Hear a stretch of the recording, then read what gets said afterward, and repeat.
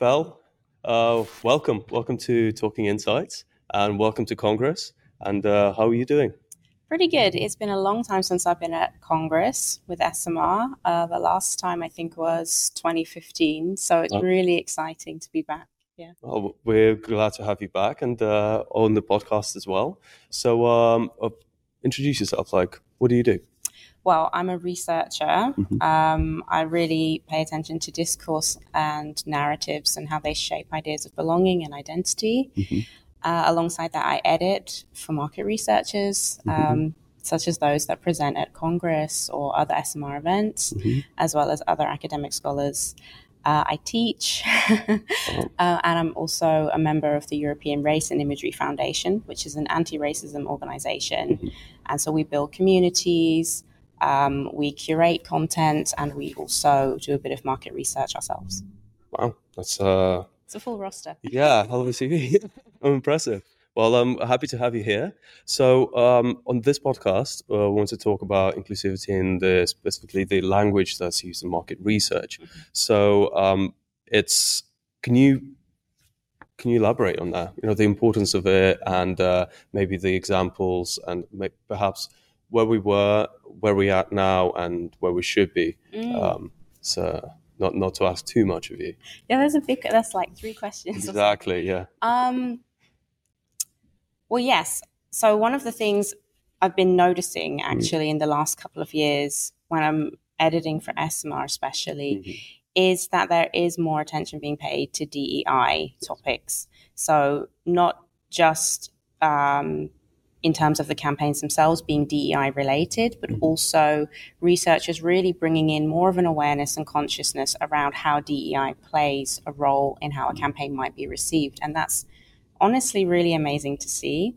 It is entirely the kind of evolution we should be experiencing. I used to work on the GMR many years ago.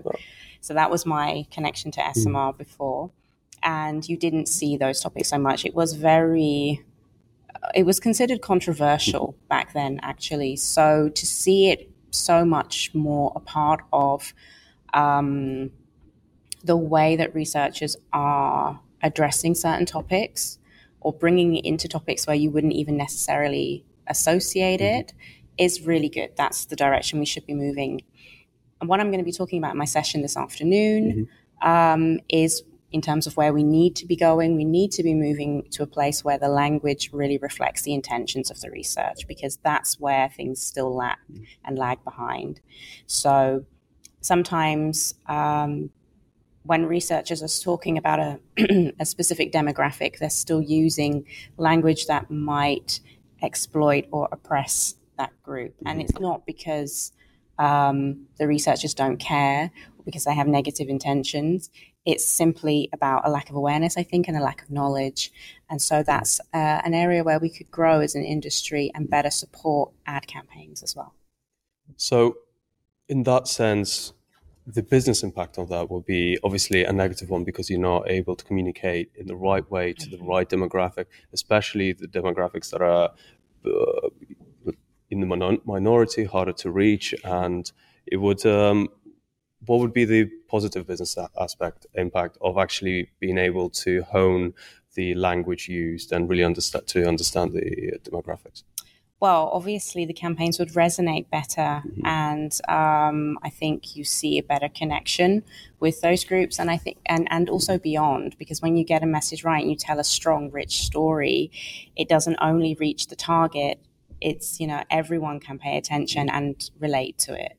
So I think, you do have very healthy implications for ROI when you start to get that message right. I think Annika Quinn de Jong gave a presentation yesterday here at Congress about that, about brand reputation and responsibility. And so she's been following and actually looking into what the business impact would be.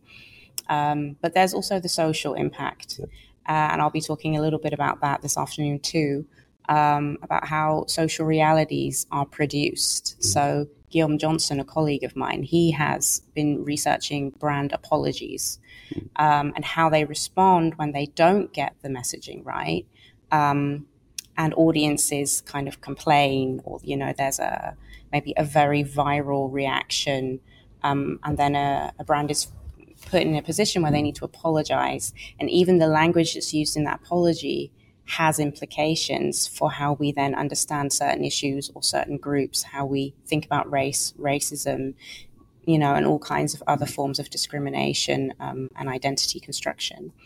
So coming back to the research, I think we really have a responsibility as market researchers to be informing our clients, ad teams, much better with the language we use, lead by example, so that when it comes to campaign time and getting out to the audience and thinking about the business, we're already all on the same page and using, the right terms. So how do you convince the researchers to do this, to be more inclusive, to use the right language? Has there been any resistance to it?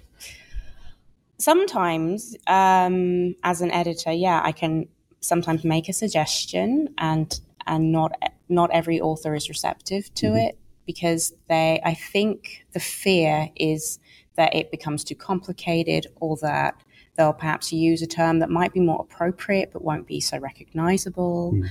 A good example of this is the term woke.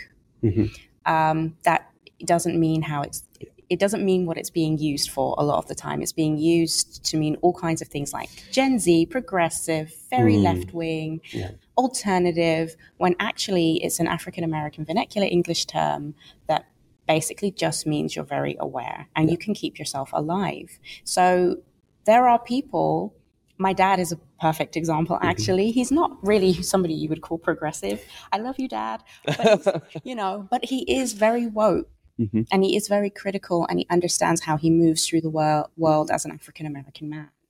And that term is very specific to a very contextual experience in the world, very specific to a location and a place and a group of people. So for it to just be used so flippantly, quite often in market research, and then when you push back, the reaction can be, but everybody knows what I mean when I use woke, so I want to stick with it.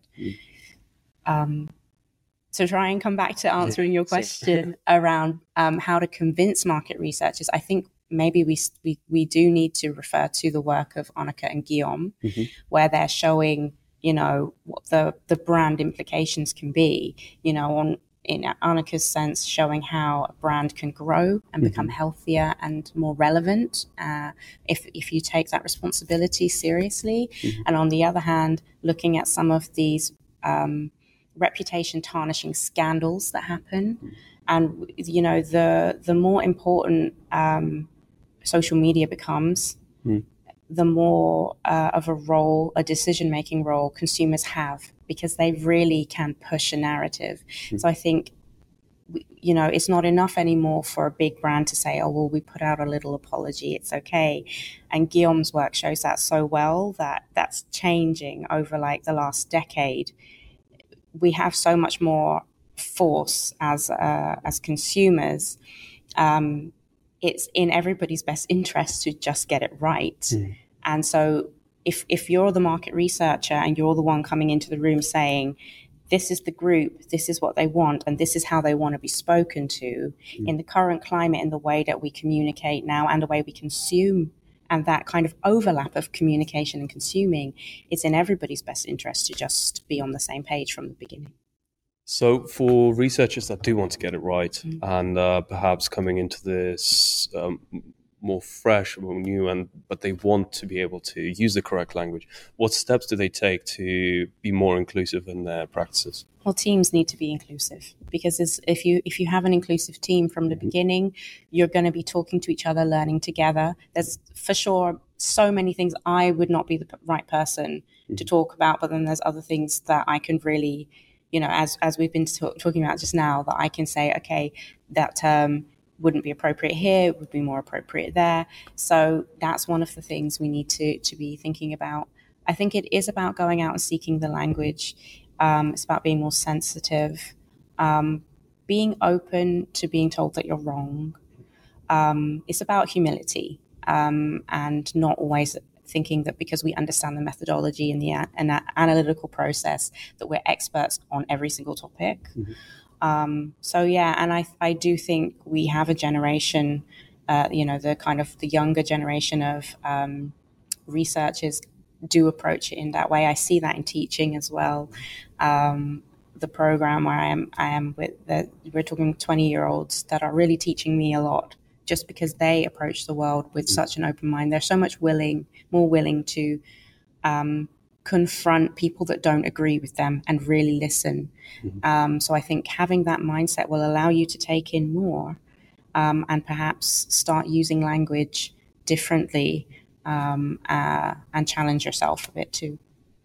Excellent. Well, thank you very much. This is I'm going to try and make your presentation this afternoon, but it was an absolute pleasure. Thank you very much. Thank you for having me. Welcome.